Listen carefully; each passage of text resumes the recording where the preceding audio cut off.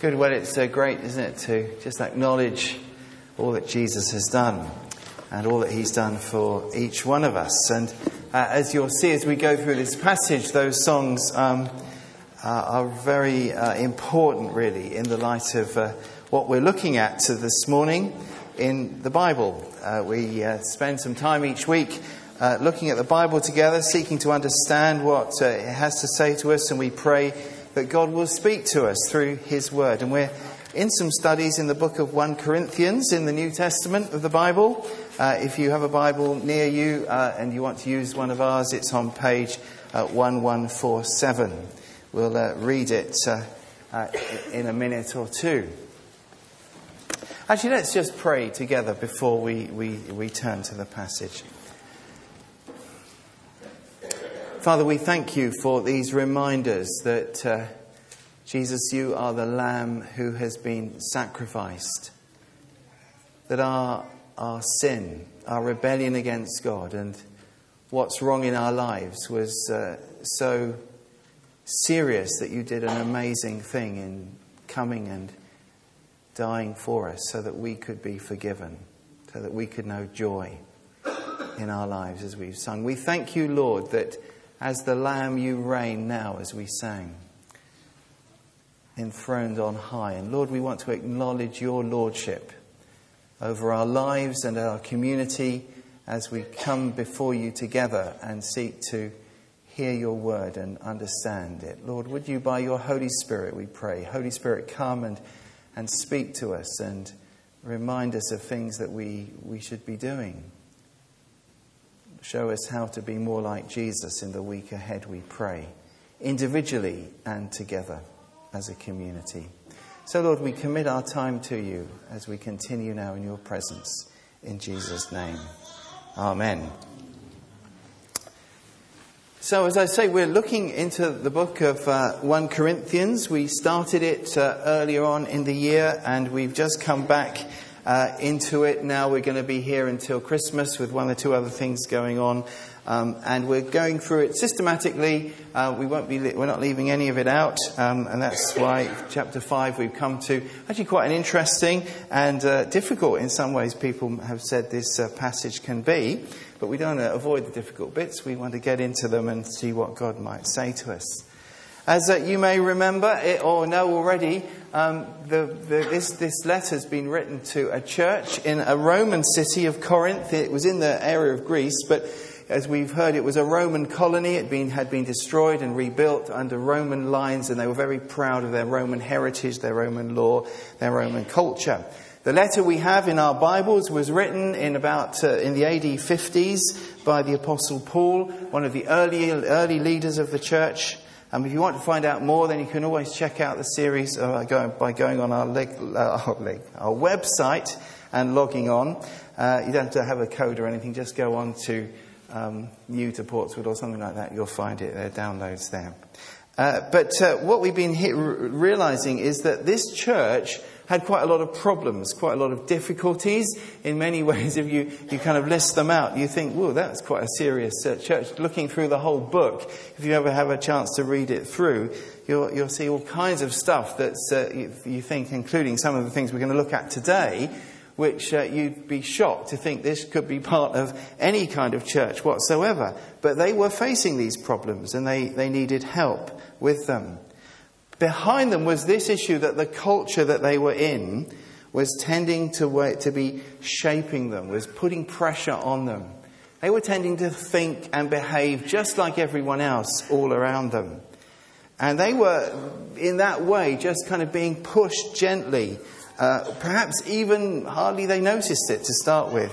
But they were being pushed away from where they started as a Christian community, loyal to Jesus, kind of centered on him, sure about the cross and all that he's done. All of those things in chapter 1, Paul looks back and says, that was all great, but something is kind of pushing them away. And the Apostle Paul is writing this letter because he wants to bring them back. You see, what was happening to them was that they were beginning to lose sight of what actually being a believer was really all about Jesus Christ. about the gospel, the good news of Jesus, about the fact that Jesus died on a cross and calls us to live a life shaped by his death and his life, his resurrection. And as we saw last week, they were being pushed away from what matters most about their faith. And, Paul, I think, could see that if this is going to carry on much longer, they were going to be hardly recognizable at all as a Christian community.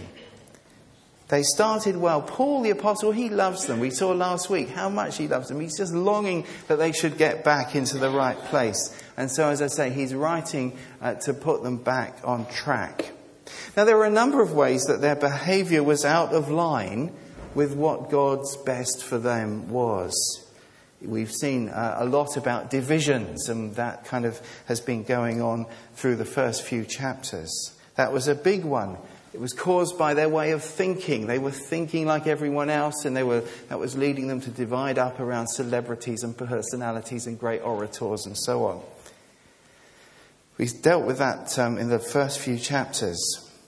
And many of the other problems they face are going to come back to the way they were thinking. Their thinking is being moulded in the wrong direction. And we're going to be seeing in these next few chapters issues of relationships. We'll see that next week. A lot in these chapters about sexual behaviour and about purity, about marriage and singleness. All this stuff is all coming up in the next few chapters. And in all kinds of ways, they're getting into all kinds of difficulties in their behaviour. But it's not just about their behaviour. As I say, the letter is pointing to what's behind the behaviour. Why it is they're behaving like this. And Paul is telling them all the way through, look, you're losing sight of what you're meant to be as believers. Your understanding is being eroded. And Paul is taking them back to those issues of their understanding of what a believer should be, what a Christian community is, what a follower of Jesus is meant to look like. And he's kind of, all the time, as he addresses each of these problems, he goes behind them to say, look, guys, this is your thinking. It is out of line with God's truth here. You need to get back on track. So in this section, as we shall see, and in chapter 6, in a couple of weeks' time, it is about what you do with your bodies, but Paul is saying it's not just about what you do with your bodies. He's desperate for them to understand that you're doing stuff with your bodies or you're behaving in a certain way because you're forgetting who you are as Christian believers. What being a follower of Jesus means, what it means to be united with Jesus in an individual way. He's saying, as you behave in these ways, they're kind of eroding that understanding, that kind of awareness in your lives. And he's saying as well to them as a whole community that this kind of behaviour is kind of eroding what you are as a community, united in Jesus, what you should be together. We need to keep grasp of that, don't we? What does it mean to be a believer of Jesus? What should it look like? What does it mean to be united with him? What does it mean for us to be a community of believers united with him?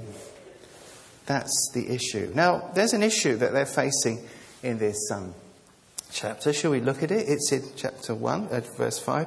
Chapter 1 and 2. Let's see what the issue is. There's a big issue, 5 verse 1 and 2. Is everyone all right for heat and stuff? Anyone feeling too hot or anything? No? You okay? All right.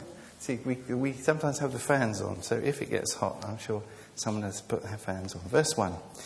It is actually reported that there is sexual immorality among you, and of a kind that does not occur even among pagans.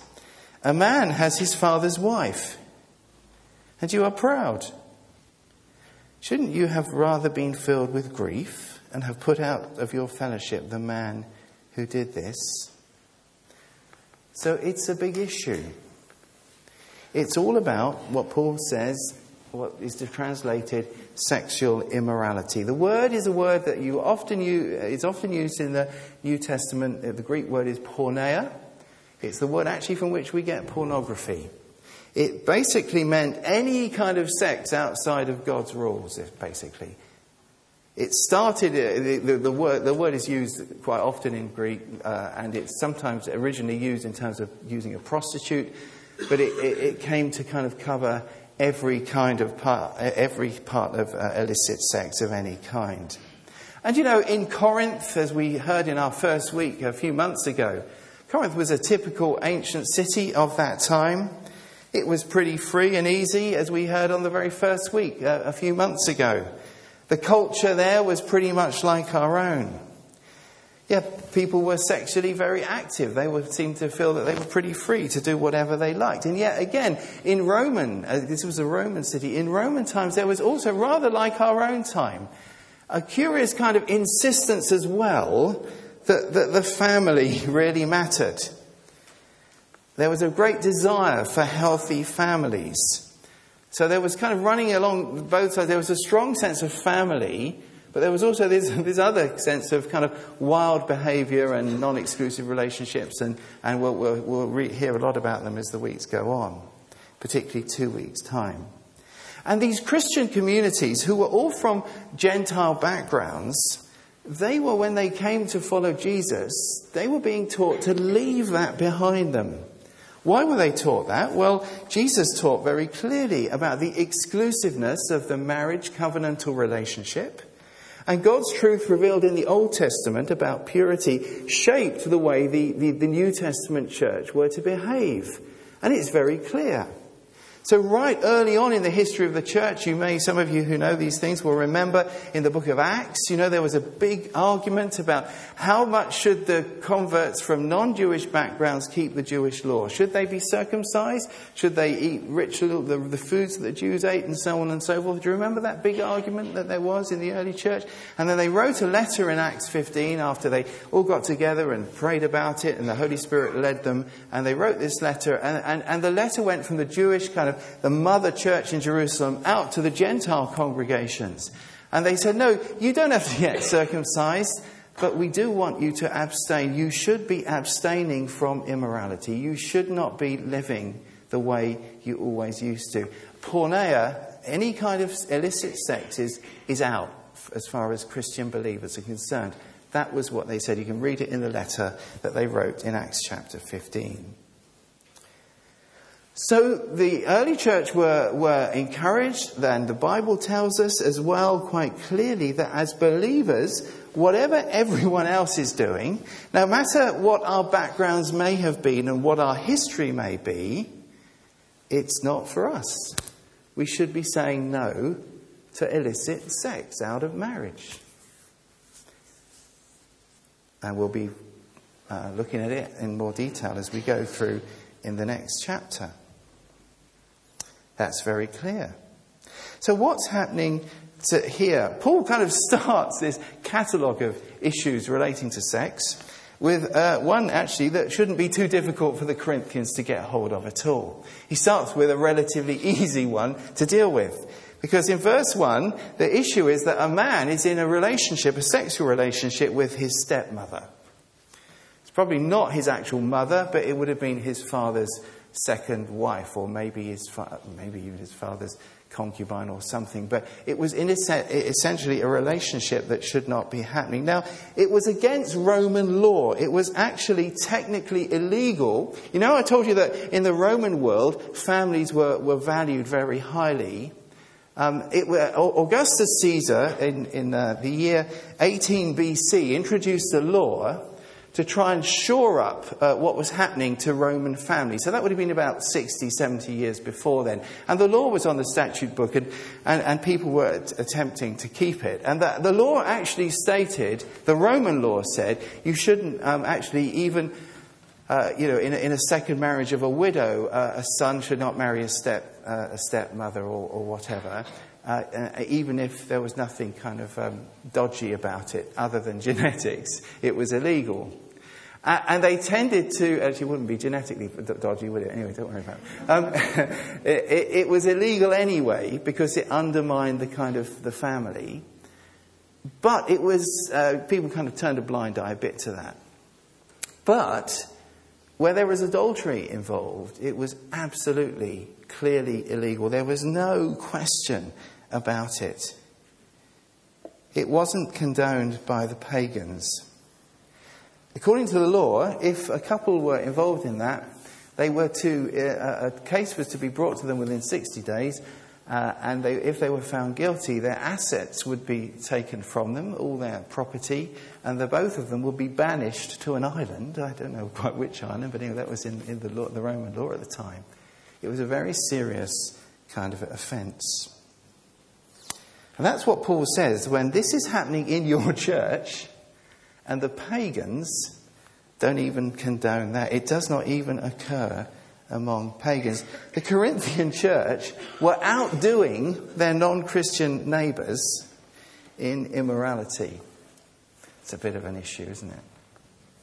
Could that ever happen? Well, anyway, behind that is a bigger problem. Here's the bigger problem, which I think will come up. They were turning a blind eye to sin. See, the church knew it was going on, but they hadn't done anything about it. Even worse, says Paul, they were proud of it. They thought it was really cool for some reason. How could that have happened?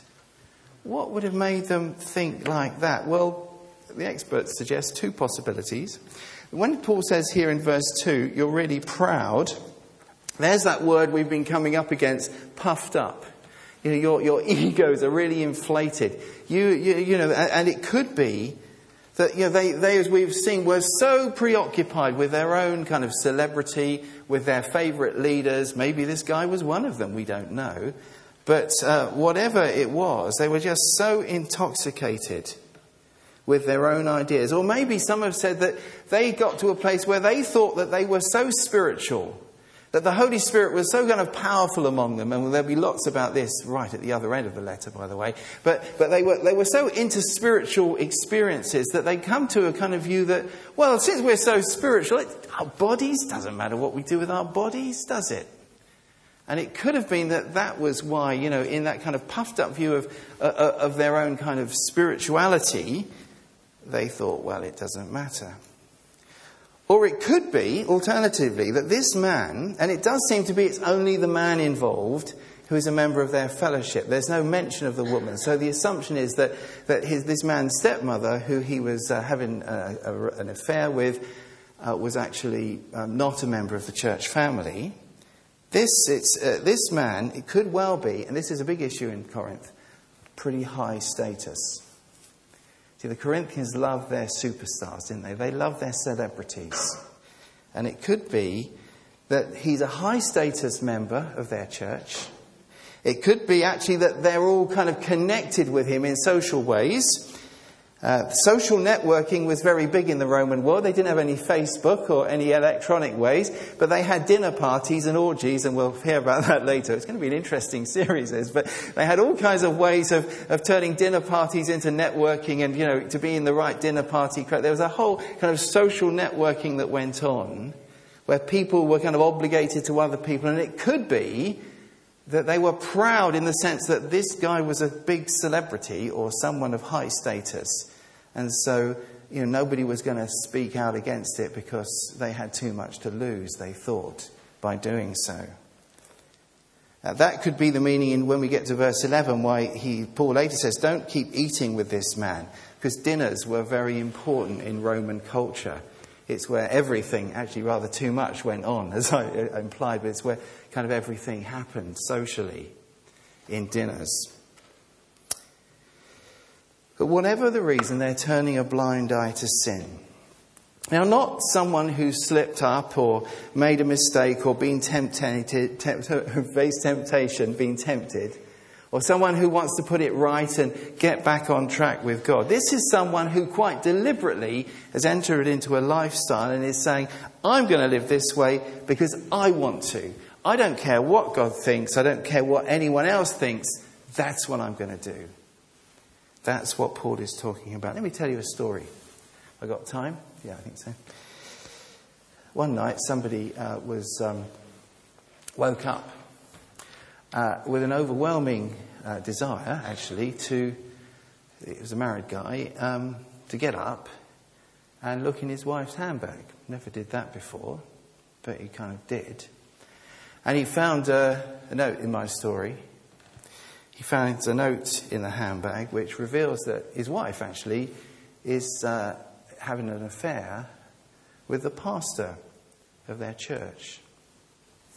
And that was kind of evidenced by it. And he told people, and they told the pastor, and the pastor took the view, that's my business. That's private. That's got nothing to do with you. What I do is my business. And later on in my story, the pastor's still saying that the church leaders are moral pygmies for behaving in that way. Because the church leaders eventually sack him or whatever. That's the kind of thing. Not the kind of sin, I mean it is the kind of sin, but the kind of attitude that says, blow you. I don't care what you think. I don't care what you think the Bible says. I'm carrying on in this way. And Paul is astonished that the Corinthians are supporting it, that they're celebrating it. He says you should be gutted. You should almost be bereaved by what's going on. And you should be having to very sadly say to this guy, you're no longer part of us because you're choosing to sin in this way. But they weren't. See, it would be like the church in my story actually confronting the pastor, and then because they love him so much, and because the church is so successful, and because everything's going so well, and because it's all very kind of wonderful, being kind of proud of the fact that well, he's their pastor, and they'll carry on, and they'll just everyone else will look the other way. That would be the equivalent of what the Corinthians are doing in my story. I'm not going to tell you whether it's true or not. You can ask me afterwards if you want. Paul goes on in the rest of the chapter to urge them to deal with this, to change. Basically what he's saying, open your eyes, he's saying, to what you are as believers, what you should be as a Jesus-centered community. What should you be? How could you've got to this point? You're missing something to have got to this point about what God wants you to be as a community. And your attitude to this man and his sin is blinding you to what God wants for you. In fact, what you really are. Now, we're going to be headlining, go through this quite quickly, because I want us to look, there are 3 of these. Let's read verses 3 to 5. Because the first thing Paul says is you're a supernatural community. Open your eyes, see what you are. You're a supernatural community. Verse 3. Even though I am not physically present, I am with you in spirit, and I have already passed judgment on the one who did this, just as if I were present. When you are assembled in the name of our Lord Jesus, and I am with you in spirit, and the power of our Lord Jesus is present, hand this man over to Satan, so that the sinful nature may be destroyed, and his spirit saved on the day of the Lord. Now, reading this in English, in our translation, it's a pretty tough thing to understand what Paul is talking about.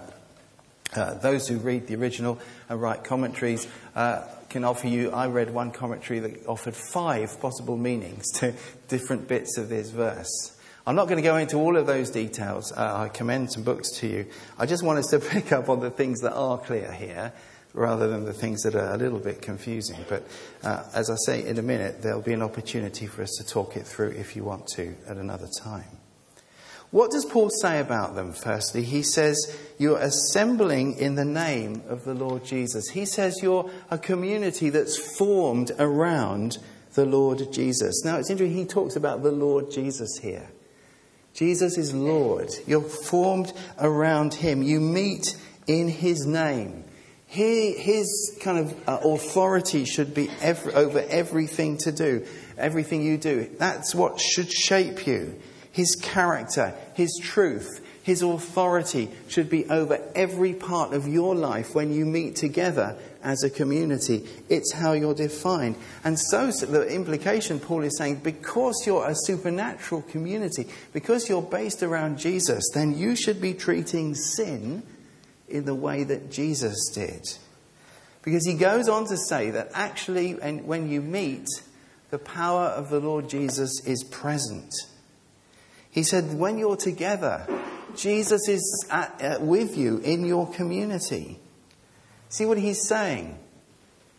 You've got to open your eyes to realize that you're a supernatural community. You're not free to go any which way, just to follow the culture. You're formed around Jesus. He should be shaping what you do. He should be shaping your attitudes and the way you deal with this kind of stuff. And what's more, it's not just a general idea. Jesus himself is present. His power is at work among you.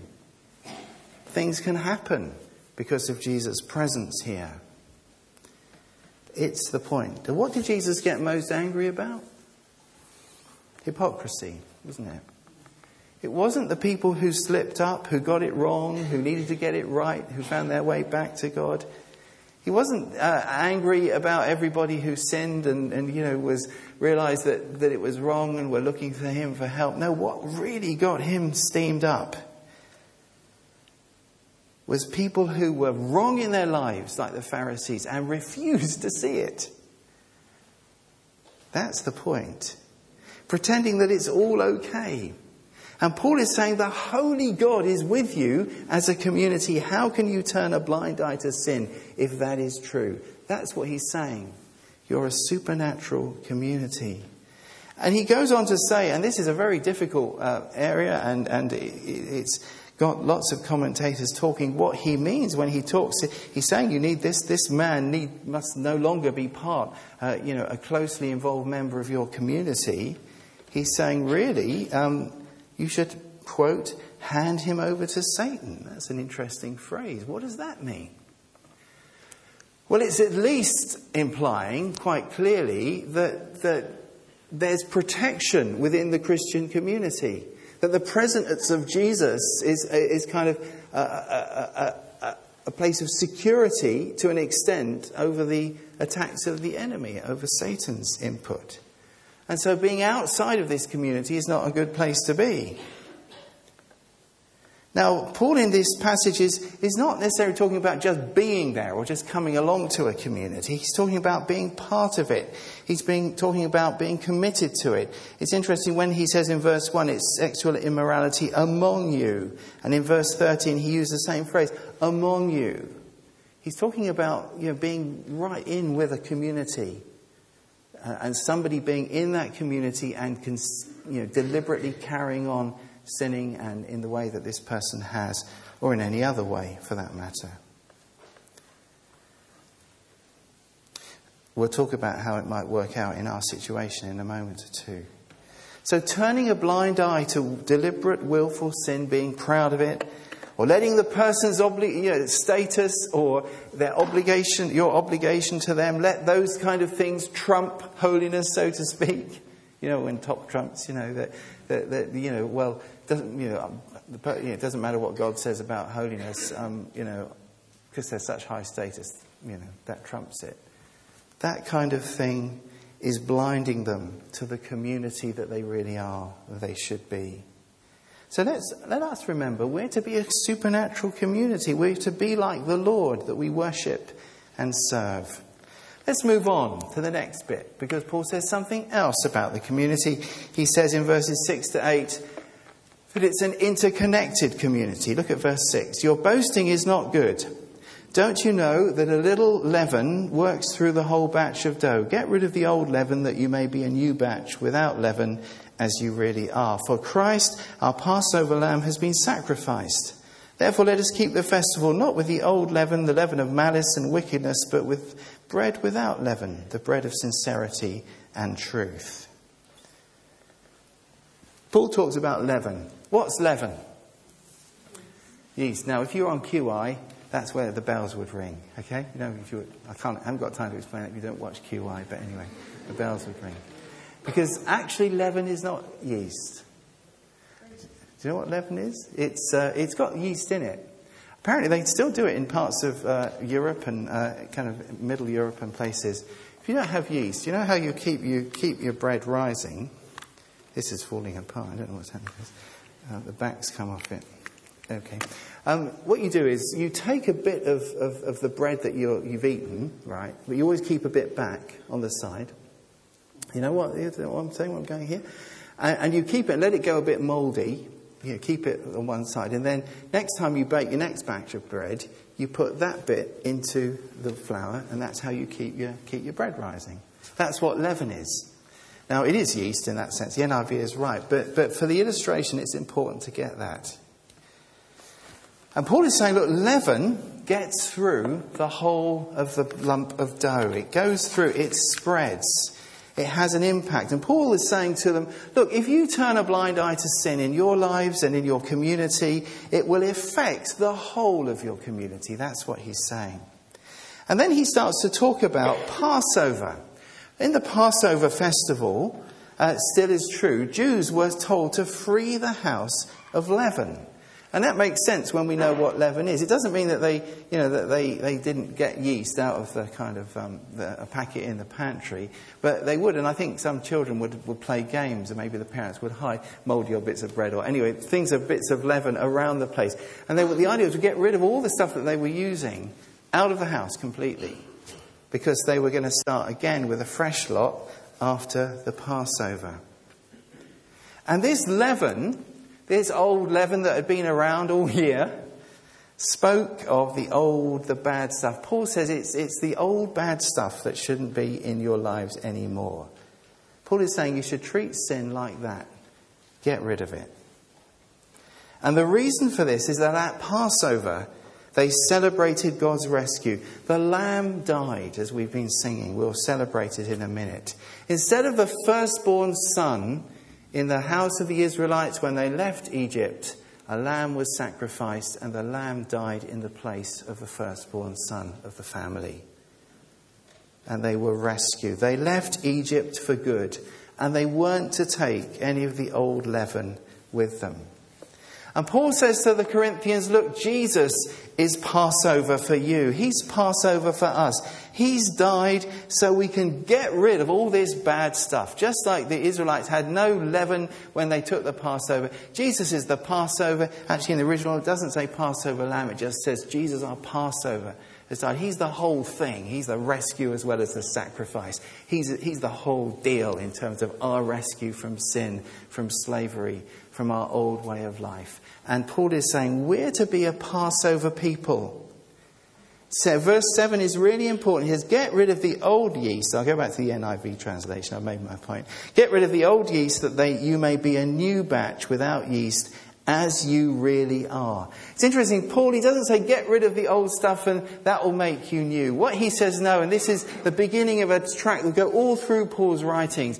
He's saying you don't become right by doing this. You do this because of what Jesus has done for you. You become what you are. You are a Passover person. You're someone who's been rescued. So because of that, because of all that Jesus has done for you, get rid of this old stuff. And instead, he says, live. He says it's like being festival people. We are new because of Jesus, and we're to live as Jesus has made us. And he says it's truth, sincerity, purity in actions and motive. So we're interconnected, Paul says. Don't lose sight of the fact that you're an interconnected community, that you're meant to be people on a festival. It'd be interesting to be in a festival all the time. I've never been to a festival, actually. Well, I've been for the day, but I've never done the camping, at Greenbelt or Glastonbury or even New Wine. But it seems pretty good, it's a pretty nice atmosphere. But Paul is saying it's to be, centered on Jesus, what he's done for us. Festival people all the time. And that's shown in our attitude towards what's wrong. Finally, verses 9 to 13, Paul says, you're to be a distinctive community. He says, I've written to you in my letter not to associate with sexually immoral people. Now, this is a previous letter. Not at all meaning the people of this world who are immoral or the greedy and swindlers or idolaters. In that case, you would have to leave this world. But now I'm writing to you that you must not associate with anyone who calls himself a brother, but is sexually immoral or greedy, an idolater or a slanderer, a drunkard or a swindler. With such a man, do not even eat. What business is it of mine to judge those outside of the church? You're not to judge those inside. God will judge those outside. Expel the wicked man from among you. So there'd been an earlier letter from Paul. We don't have it. And he'd been addressing this kind of issue of their lives, of sin in their lives previously. And he told them, he said, my previous, I told you not to, there's a particular kind of word here. He says, don't be in with, don't mix yourself among, don't be mixed up with a certain kind of people. And there's one of these lists that often appear in Paul's letters and other, actually, literature of the time. A whole list of people that they shouldn't be kind of tied up with or connected to. Immoral, there's that porneia word again, and other things too. And the Corinthians had taken that to mean that they should stay away from unbelievers. That's what they'd taken it to mean. And Paul says to them, no, that's not what I mean. I didn't mean that. I didn't mean that you're meant to stay away from unbelievers. He said, if you were going to do that, then you wouldn't be in the world at all. No, I want you to mix with all those people. He said, but what I don't want you to do is become kind of intermingled for that kind of, where there are people who behave in that way, but call themselves brothers, then, if they're consistently committed to those things, then you should be a bit more careful. We should be salt and light. Jesus said that, didn't he? Paul says that they should not be in community with someone who, as a brother, behaves in ways that just don't fit with Jesus. And he lists those behaviours, and I don't have time to go through them now. Paul's point is they need to be open to mix with everyone in their world, but in their own community, they're supposed to be different from the world around. Do you get the point? They mix with everybody else, that's fine, and that's great, and that's good. But their whole community is distinctive because it has different standards from what's the people all around. And the tragedy was that the Corinthians were doing it the other way round. They were avoiding non-Christians because they said, well, they're too sinful, and then tolerating the same kind of behaviour in their own community.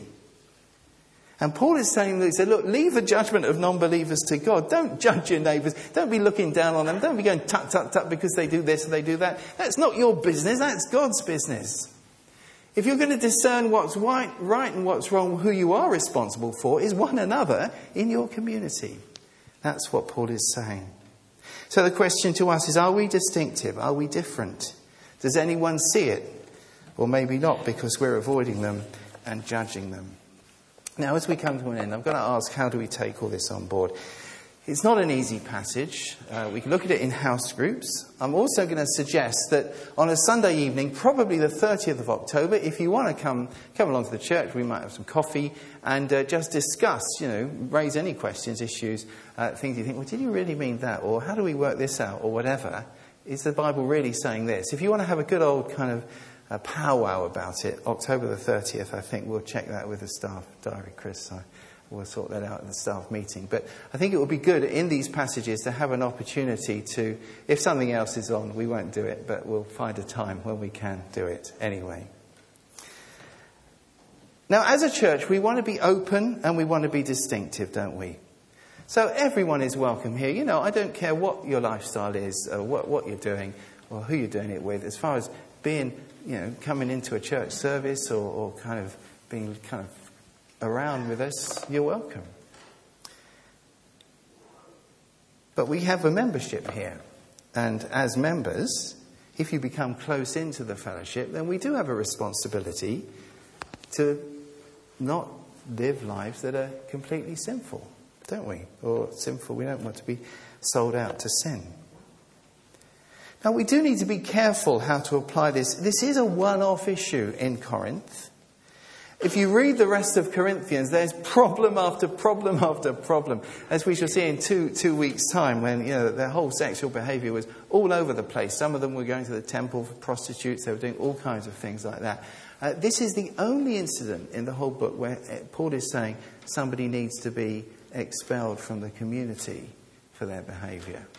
Now, that doesn't preclude anything else we're going to say, but I just want to point out that it is quite rare in the New Testament that this happens. Also, it's worth noting as well that as Paul writes this stuff, he involves the whole church. And this kind of discipline does involve everybody. It's a public issue. This guy, he's saying, has led the community astray, and you need to deal with it publicly. They're all involved. So it wasn't just one of the leaders said, you should leave. There was a kind of public element to it. Not even Paul could do that. He calls them as a community to recognise these things. And there's more stuff we can talk about on that night, whenever it is, when we can talk it through together if you want to. But finishing, some things we are really sure about. We need to make sure that we're living as believers in a distinctive way. We need to be involved in the world, don't we? But we must be different to it. Our community shouldn't just reflect the standards of the world around us. The irony is, the more different we are, the more attractive we are, because the more like Jesus we are. Jesus was the purest man that ever walked the earth. And he was magnetic to the most messed up, sinful people that there were, wasn't he? In fact, his opponents accused him of it. It'd be nice if we could be like that, wouldn't it? Completely welcome, open, accepting, but holy, different.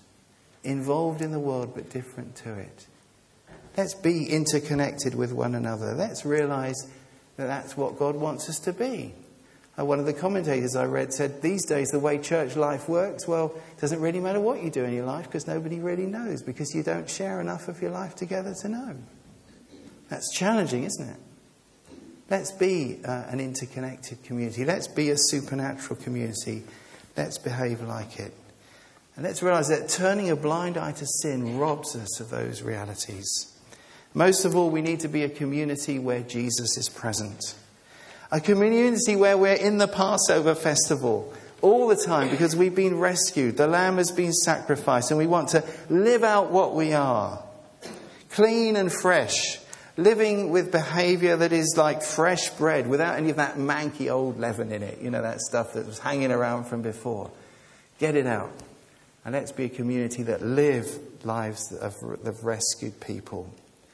The fresh bread of truth, sincerity, purity, as Paul says. And let's do it now. Well, as I say, it's an interesting passage. I hope if you've got issues, do talk about it either afterwards, or if you want to pray with somebody, pray with them. Or, as I say, look out for the opportunity on a Sunday evening to really chew it over in depth if you'd like to. Today, thanks.